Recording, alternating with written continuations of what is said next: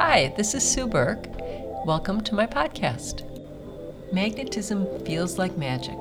If you've ever held two magnets close, they either attract or repel. It feels spooky.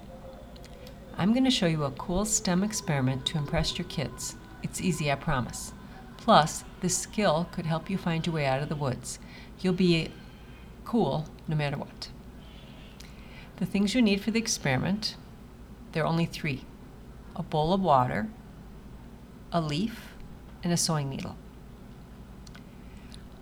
Fill the bowl with water.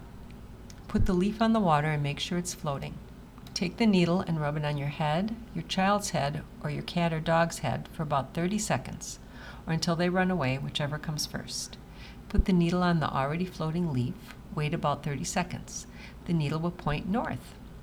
I've got a video on my website, on this blog, and you can see how it's done. Happily, the dog's saliva did not affect the results.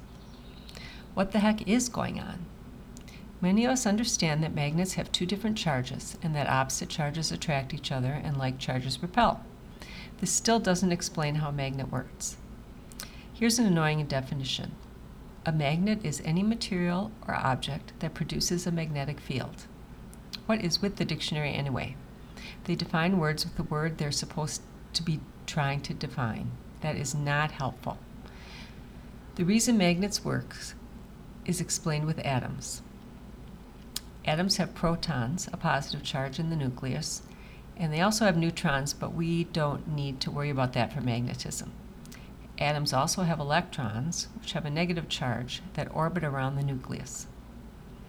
The natural tendency of atoms is to be neutral. So what do electrons and protons have to do with magnets? Moving electrons make a magnetic field. They spin in the same direction. Remember, they're orbiting and spinning. To make our STEM activity in the video, we needed to get the electrons to jump from their nice little orbits around their nucleus. This is hard to do with some atoms. The electrons are snug and tight, paired up, and not willing to go anywhere. If you look at the periodic table, I've got a picture below on the website.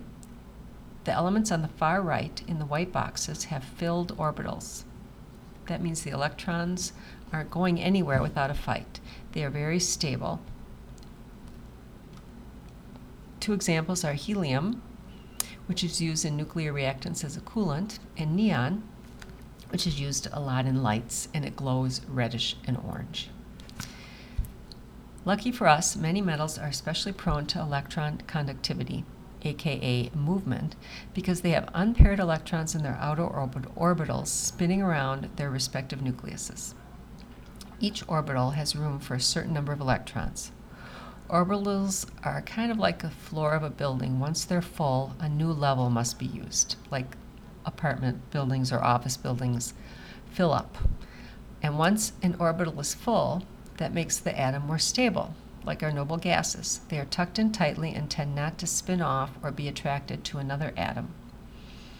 If the outer orbital only has a few electrons, they aren't packed as tightly and they have more energy to move, and they're more prone to hopping off to find a new home.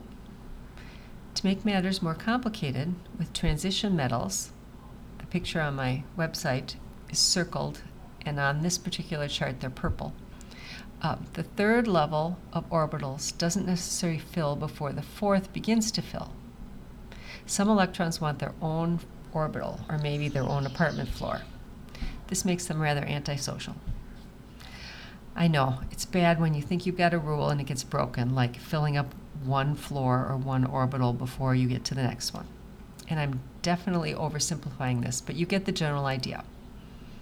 There are three ways to produce an electric charge or get the electrons to move: friction, induction, and contact.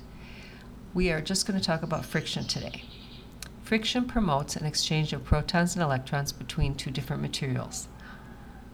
And remember, protons are positively charged and electrons are negatively charged. So one item will become more positively charged and one more negatively charged, just briefly, when we're doing friction. This is what static electricity is. Static means at rest, so it's electricity at rest. It seems a strange term, but the electrons have nowhere to go, which is different than when they can travel through a wire as an electric current. So they sit there eager and willing to get to it. And this is why static shocks occur. We are trading electrons and protons with the source of the electrical charge. Friction is how we made our magnet above. We rubbed the needle on our heads. When atoms are magnetized, or the electrons are hopping, they line up and spin in the same direction. Our planet has a magnetic pole created by molten lead and other metals in the Earth's core. The molten lead moves as the Earth moves, and this generates electric currents, which produces magnetic fields. Our metal sewing needle, full of lined-up electronics because of the friction, aligns itself with the Earth's super strong magnetic field. And this is why compass needles point north no matter which way you turn the compass. Actually, a lodestone is a piece of magnetite, a naturally magnetized metal that attracts iron. The property of magnetism was discovered because of lodestones. Many cultures in the ancient world found lodestones, so discovery of magnetism can't be pinpointed to any one person. How were lodestones formed, you ask? The theory is when iron ore deposits at the surface of the Earth are or were struck by lightning, the electron spin rearranges to match the lightning's field. Ancient blacksmiths made magnets in a similar way. The blacksmith on the picture on my website on the page is holding a red-hot piece of iron in a north-south direction and hammering it as it cools. The magnetic field of the Earth aligns, leaving the iron a weak magnet. Or actually, it aligns to the magnetic field of Earth. How did they figure this out? I think it's because they didn't have Wi-Fi.